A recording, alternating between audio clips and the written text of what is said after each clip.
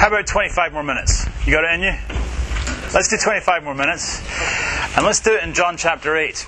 I said last night that my goal for our time together, and really my hope for us all throughout the course of the week, is that we would not only sort of know the love of Christ, but we would be held by the love of Christ. That God would do something in our midst, that He would, that the gospel would come and kick our butts, right? And that we might be different. That we and Pirate Joe, Pirate Joe? Who's Pirate Joe? I don't know. But me and Pirate Dave would all be in the same category together. And to unpack some of those ideas over the next few nights, I said we'd look at 3 of the questions that Jesus asks us in the Gospels. It's a great study. It's a topical study, certainly not original to me, and a great one to do as a study with your students. Look, first of all, at the questions people come and ask God in the Scriptures. That's a great study to do because it really creates this atmosphere and culture of, hey, whatever your questions are, you can bring them to God. The Bible's full of people with all kinds of questions that they come and bring to God. So whatever you're wrestling with, know that the church is the place to bring those questions. This isn't the place where you check your questions at the door. This is the place you come and bring all your questions. And then, having looked at some of those, you can then turn and say, okay, but God has some questions for us. Beginning back in Genesis, where are you? Right? Proceeding all throughout the Scriptures and certainly into the New Testament as well. And so we're going to look at 3 of the questions Jesus has for us tonight. Has no one condemned you? Tomorrow, do you want to be healed? The night after, do you love me?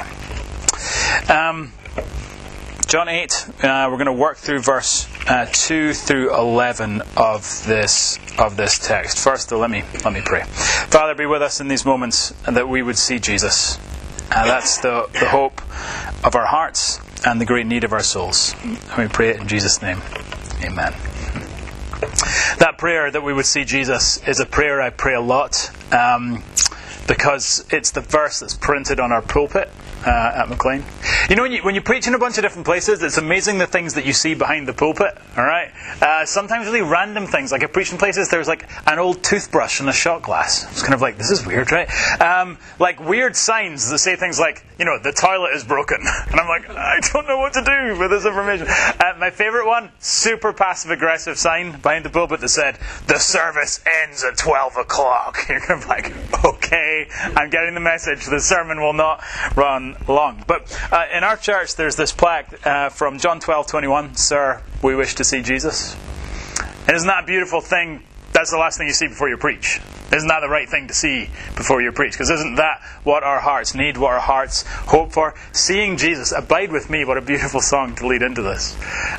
It fulfills the deepest longings of our souls for acceptance and purpose and joy. But it also, seeing Jesus also transform life in practical ways too. Like it's your union with Christ, abiding with Him, that enables you to deal graciously with that kid in your ministry who's just been a total punk. Right?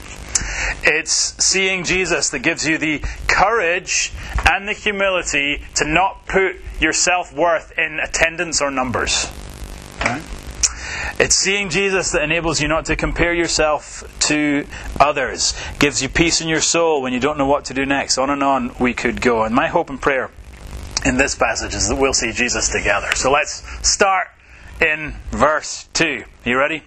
Early in the morning, we read. So we're in Jerusalem, okay, the sun is rising, a rooster crows, a dog barks. We can imagine dusty streets are starting to come alive. Market stalls are opening with their produce for the day. Children with sleep in their eyes are starting to play games in the streets. And look at verse 2. Jesus came again to the temple. All the people came to Him, and He sat down and taught. Isn't this fascinating? Despite the early hour, a crowd has gathered around Jesus. They stand kind of horseshoed around the teacher who sits. That's how it worked in those days. In our days, the teacher stands and everyone else sits. In those days, everyone else stood and the teacher sat down. And people are listening to every word that Jesus said. Don't you wish... Why do we have podcasts now? Right? Don't you wish I had podcasts then? You'd listen to Jesus preach. Oh man, to hear the greatest preacher that ever lived. No doubt some that are there that morning are curious. They've gotten up early to hear this man they've heard so much about. Some no doubt are cautious because Jesus says things that are both beautiful and disarming and then just like challenging to the core. Do you find this in your own personal devotions? Like, pay attention to what Jesus says. Like, when I read about Jesus, I love everything he does. I love half of what he says, and the other half I'm just like, oof, right? It's challenging. It's convicting, and no doubt some there were that way. Others, no doubt, are convinced there because they find Jesus more refreshing than sleep. Now, we don't have the podcast. We don't know what he was talking about that morning, but whatever the sermon was, it's soon interrupted by this commotion, this disturbance, this noise. Imagine, look at verse 3. Imagine verse 3 happened in our midst, right? Imagine it happened right now. Down the corridor of this church, busting into this classroom, the scribes and the Pharisees brought a woman who had been caught in adultery and placed her in the midst. Okay, here come the scribes and the Pharisees. Remember these people? Religious, important men in their own eyes, as well as everyone else's. As one, they burst into the crowd, furrowed brows, all indignation, and in their wake we see this barely dressed woman. She's been what? Caught in the act of adultery. So, moments before, as the city woke, she'd been lying in the arms of a man who wasn't her husband. And then a crash at the door, yanked from her bed, and marched through the streets by men the age of her father. They shove her into the middle of the crowd, right in front of Jesus. Can you imagine being exposed like that? Can you imagine how she's feeling in this moment? Her deepest shame suddenly held out before the crowd. Verse 4. The holy dudes say, "Teacher, this woman has been caught in the act of adultery. Now, in the law, Moses commanded us to stone such women, so what do you say?" This they said to him to test him, that they might have some charge to bring against him. Right, you starting to see what these holy guys are up to? They're not here because they're genuinely concerned about the law or genuinely concerned about justice. How do we know that? If they were, they'd have brought the man too. The law condemned him as well. Right? This is the selective outrage of a patriarchy that's using this woman as a pawn in their own game. Their game that's designed to trap Jesus. So in some smoke-filled room, they've come up with this kind of classic catch-22 situation. Because if Jesus says you should stone this woman, he'll be breaking the law of Rome. Remember, Israel at this time is under Roman rule, and the Romans said that the Israelites didn't have the legal right to execute capital punishment upon any of her citizens. And so if Jesus says, yeah, go ahead and stone her, he'll be breaking the law of Rome. Yet, on the other hand, if he says, don't stone her, he'll be breaking the law of Moses. The Old Testament commands that said not just a woman and a man who were caught in adultery ought to be stoned. So these religious guys figure, look, we've got him. Either way, no matter what he says, we'll have a basis to bring a charge against him. They're playing a game here, trying to trap Jesus. We wonder what's going on in this woman's mind at this point, right? She sees the crowd, all eyes fixed on her. She sees these religious leaders holding rocks in their hands, ready to stone her. All this takes place where? In the temple. Remember, that's where they are. In the shadow of the place where you went to make atonement for your own sin. In the very place that made you painfully aware of just how sinful you are. This woman is being exposed before the crowd. But what else does she see? Look at verse 6. Along with the crowd, the religious leaders, the temple, she sees Jesus. But she's not exactly sure what to make of what Jesus is up to. Look at verse 6. Jesus bent down and wrote with his finger on the ground. Amidst all the drama, Jesus takes a knee and he starts to etch something in the dust. And can't you just imagine the crowd sort of jostling to try and see what it is that he's writing? Religious leaders no doubt rolling their eyes, but then also peeking to see what it is that he writes. This woman, no doubt, imagine the immense relief she feels as for the first time that day all eyes are no longer on her. Yeah. What does Jesus write here on the ground? Well, after 2,000 years of church history, a week of extensive study, I can reveal we have no idea. Right? We have absolutely no idea. And it's amazing. how much the scholars and the commentators get into so much angst and do all kinds of gymnastics to try and suggest what it is that Jesus in fact wrote here. We don't know. The text doesn't tell us. That's not the purpose of this passage. We don't know what to make of it. The woman didn't know what to make of it. And from verse 7, it looks like the religious leaders don't really know what to make of it either. No doubt they exchange bewildered looks, and then look what they do. They just... they're ideologues, so all they know what to do is to say what they just said, only this time louder. Yeah? You know that person in the argument? Like, you make a point, they make a point, you make a really good point, counterpoint, so they just make their point louder, right? That's what they're doing here. Verse 7. They continued to ask him, stone her or not, Moses or Rome, whose side are you on? But Jesus stood up and said to them, let him who is without sin among you be the first to throw a stone at her. Yes, Jesus. Don't you like...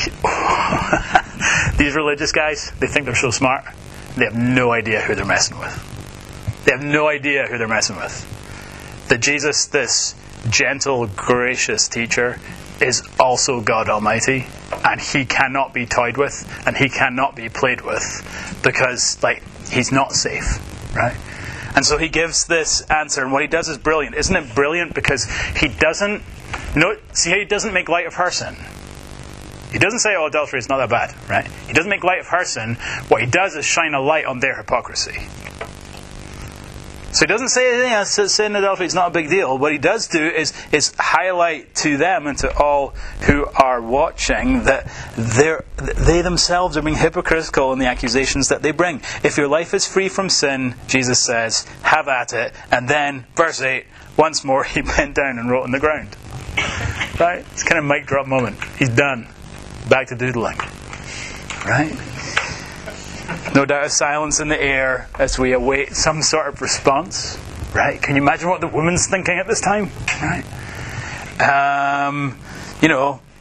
Feet shuffle, eyes drop. Then the silence is broken, verse 9, as one by one rocks start to fall from their hands. When they heard it, they went away one by one, beginning with the oldest ones. Isn't that good? In response to this command of Christ, the religious leaders melt back into the crowd. Their accusations melt with them, and it's significant. It is significant that it's the grey hairs that leave first. This is really good. As a bunch of young dudes, right? Let's remember, spiritual maturity is measured in humility. The more mature you are, the more humble you are. The more mature you are, you're the first to leave. It's the young, stupid, arrogant Pharisees and scribes that stick around to the end thinking that maybe, no, they do have the right to do this. We want to be a group of young leaders who are excelling in humility. That our maturity would be evidenced in humility. It's the older ones that leave first, then the younger ones leave, everyone's left, no one's fit to cast a stone except who? Except Jesus. Look at verse 9. Jesus was left alone with the woman standing before him. Now, listen, friends, can I just tell you, this isn't the turn yet. Every great story has a turn, right? This isn't it yet. This isn't the kind of moment of the text. This is a deeply dangerous, ominous moment in our story. Why? Because Jesus has said, if you are free from sin, you can stone her.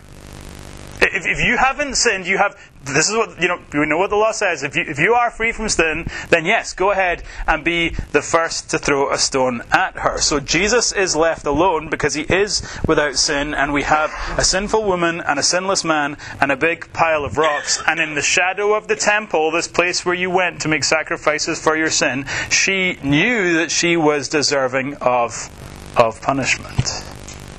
And so what's Jesus going to do? Well, in this hopeless situation, verse 10, he speaks grace. Jesus stood up and said to her, "Woman, where are they? Has no one condemned you?" I love the details of how Jesus deals with people. He knows that everyone's already left. Why does he ask her this question? He doesn't quite. He's calling her attention to it. He's getting her to lift up her eyes and see that no one has condemned. And as he looks around, he says, no one condemned you? She says, no one, Lord. Verse 11. And Jesus said, neither do I condemn you. Go, and from now on, sin no more. All right. 2 things, okay? 2 things and we're done. In this context, this hopeless context, Jesus speaks a word of grace with 2 sides to it. A coin with 2 sides. He speaks forgiveness and he speaks freedom. Forgiveness and freedom. So first of all, he speaks forgiveness. Neither do I condemn you. Isn't this great? They can't condemn you, and I can condemn you, but I won't. I have the right to condemn you, but I won't. And this is gospel talk, which means it's not cheap talk. It's costly talk. It's the story of the gospel, right? That Jesus could pick up a stone and kill her, but he doesn't want to kill her because he knows he's going to be killed for her. That's how the gospel works, right? It isn't a story of justice. We're not a people who cry out for justice. We're people who cry out for mercy. Having received the mercy of God, we move out into the world to extend his kingdom and see justice happen. But first and foremost, before our God, we stand calling out for mercy. On the cross, Jesus took everything so that we need be condemned for nothing.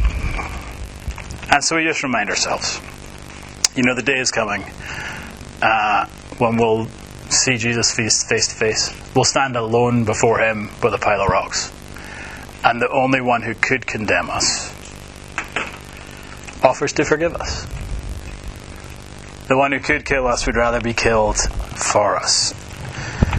And so if you have forgiveness in him, what does Romans say? There's now therefore no condemnation. And that's a good word. The fact that we are no longer condemned, this is a good word. Maybe, that foreboding sense you have that, God holds something against you? He doesn't. That foreboding sense that you're just, doing a horrible job in ministry? That whisper of condemnation? That maybe you hear from your boss. Senior pastors are the worst, right? Maybe hear from them. Maybe hear from parents. Maybe, for many of us, we hear it most from ourselves. This sense of who are you to be in ministry? Who are you? Hey, let's drag your greatest shame into the middle of the room right now. Who's worthy? Who feels like they're worthy to do this thing that God has called us to do? All these whispers of condemnation that come to us. That Jesus says that, look, forgiveness is full and forgiveness is free, and there is now no condemnation for those who are in Christ Jesus. And the people who are to be in ministry and the people who are going to be useful in ministry are not the people who have it all together, but are the people that have experienced brokenness and in that place received grace. That's who God uses to extend his grace to this world. So where do you hear whispers of condemnation in your life? Your boss, your parents, from yourself, from Instagram. Where is it? I don't know. But there's no condemnation. In Christ, forgiveness has come. So after giving forgiveness, Christ speaks a second word, and it's the word of freedom. Neither do I condemn you, he says. So go now and live your life of sin. Right? Neither do I condemn you. Go, and from now on, Jesus says, sin no more. Now, the meaning of these words is established by their order. Right? The order is everything here. The order is really important. It's not go and sin no more and then I won't condemn you. Just dwell on this for a second.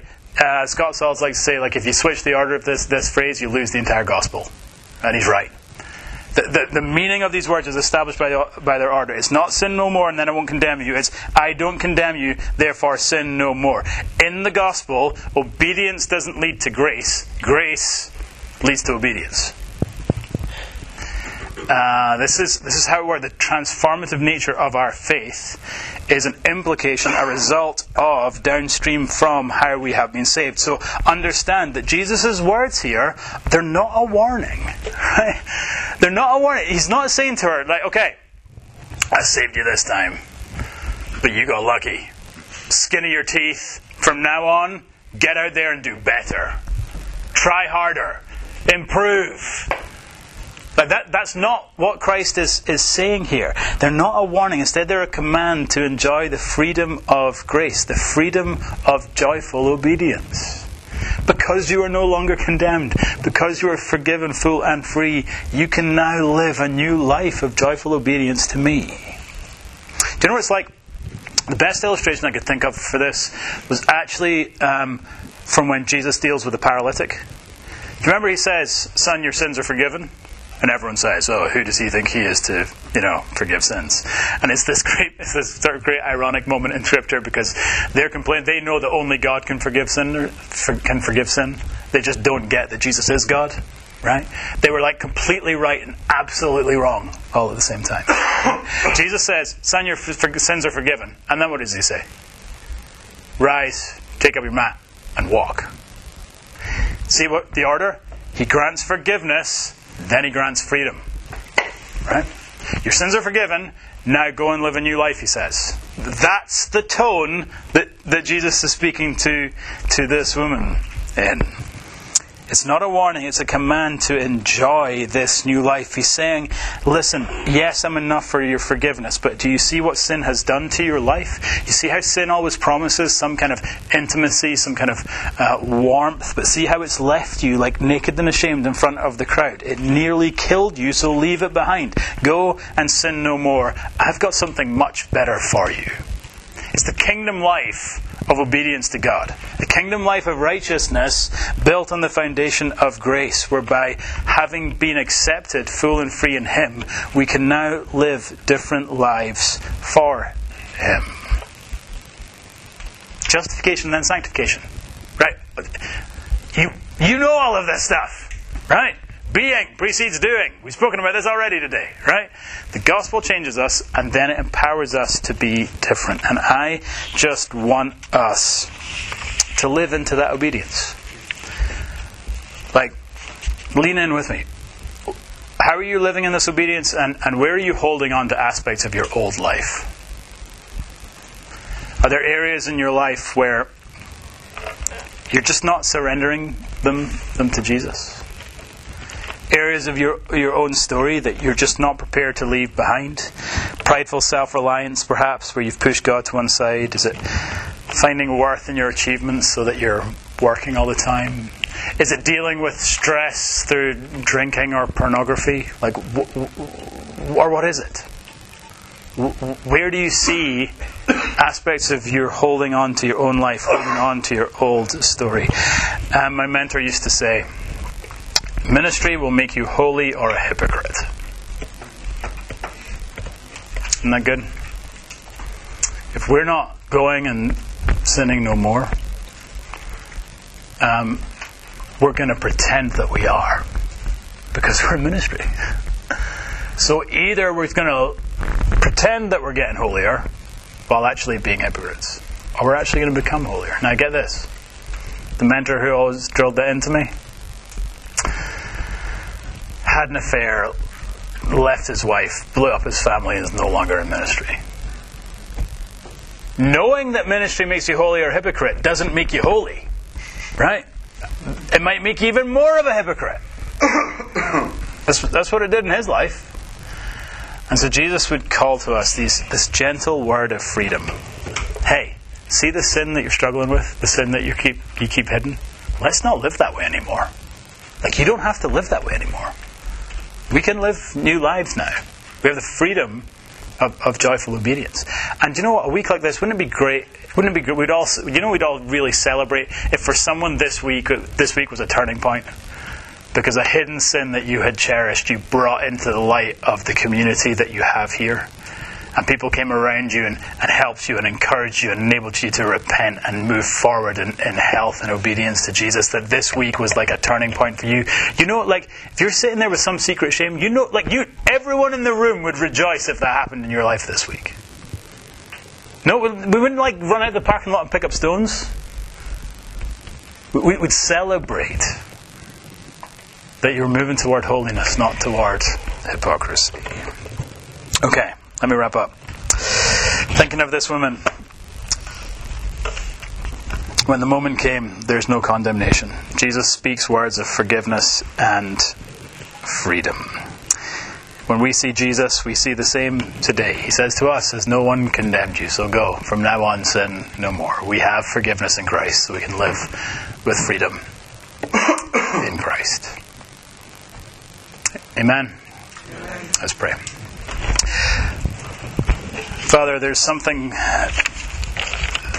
about the gospel that's just so counterintuitive. We can't really get our heads around a faith that would say, not only is it okay that we're broken and a mess, but it's actually a prerequisite that we come and understand that reality. That we would see our brokenness, that we would see our mess, and that we would turn from it to receive grace. There's just this hardwired tendency within us, Lord, in our own sin, to try and keep sin hidden, to keep it secret, to keep it silent. And in ministry, Lord, to add guilt and shame to that because we know better. So, Lord, would you enable each of us to walk in the freedom of the gospel today, having received forgiveness, having been freed from condemnation. Would we be men and women who live out this forgiveness by living in the freedom of joyful obedience? And we pray it all in Jesus' name. Amen.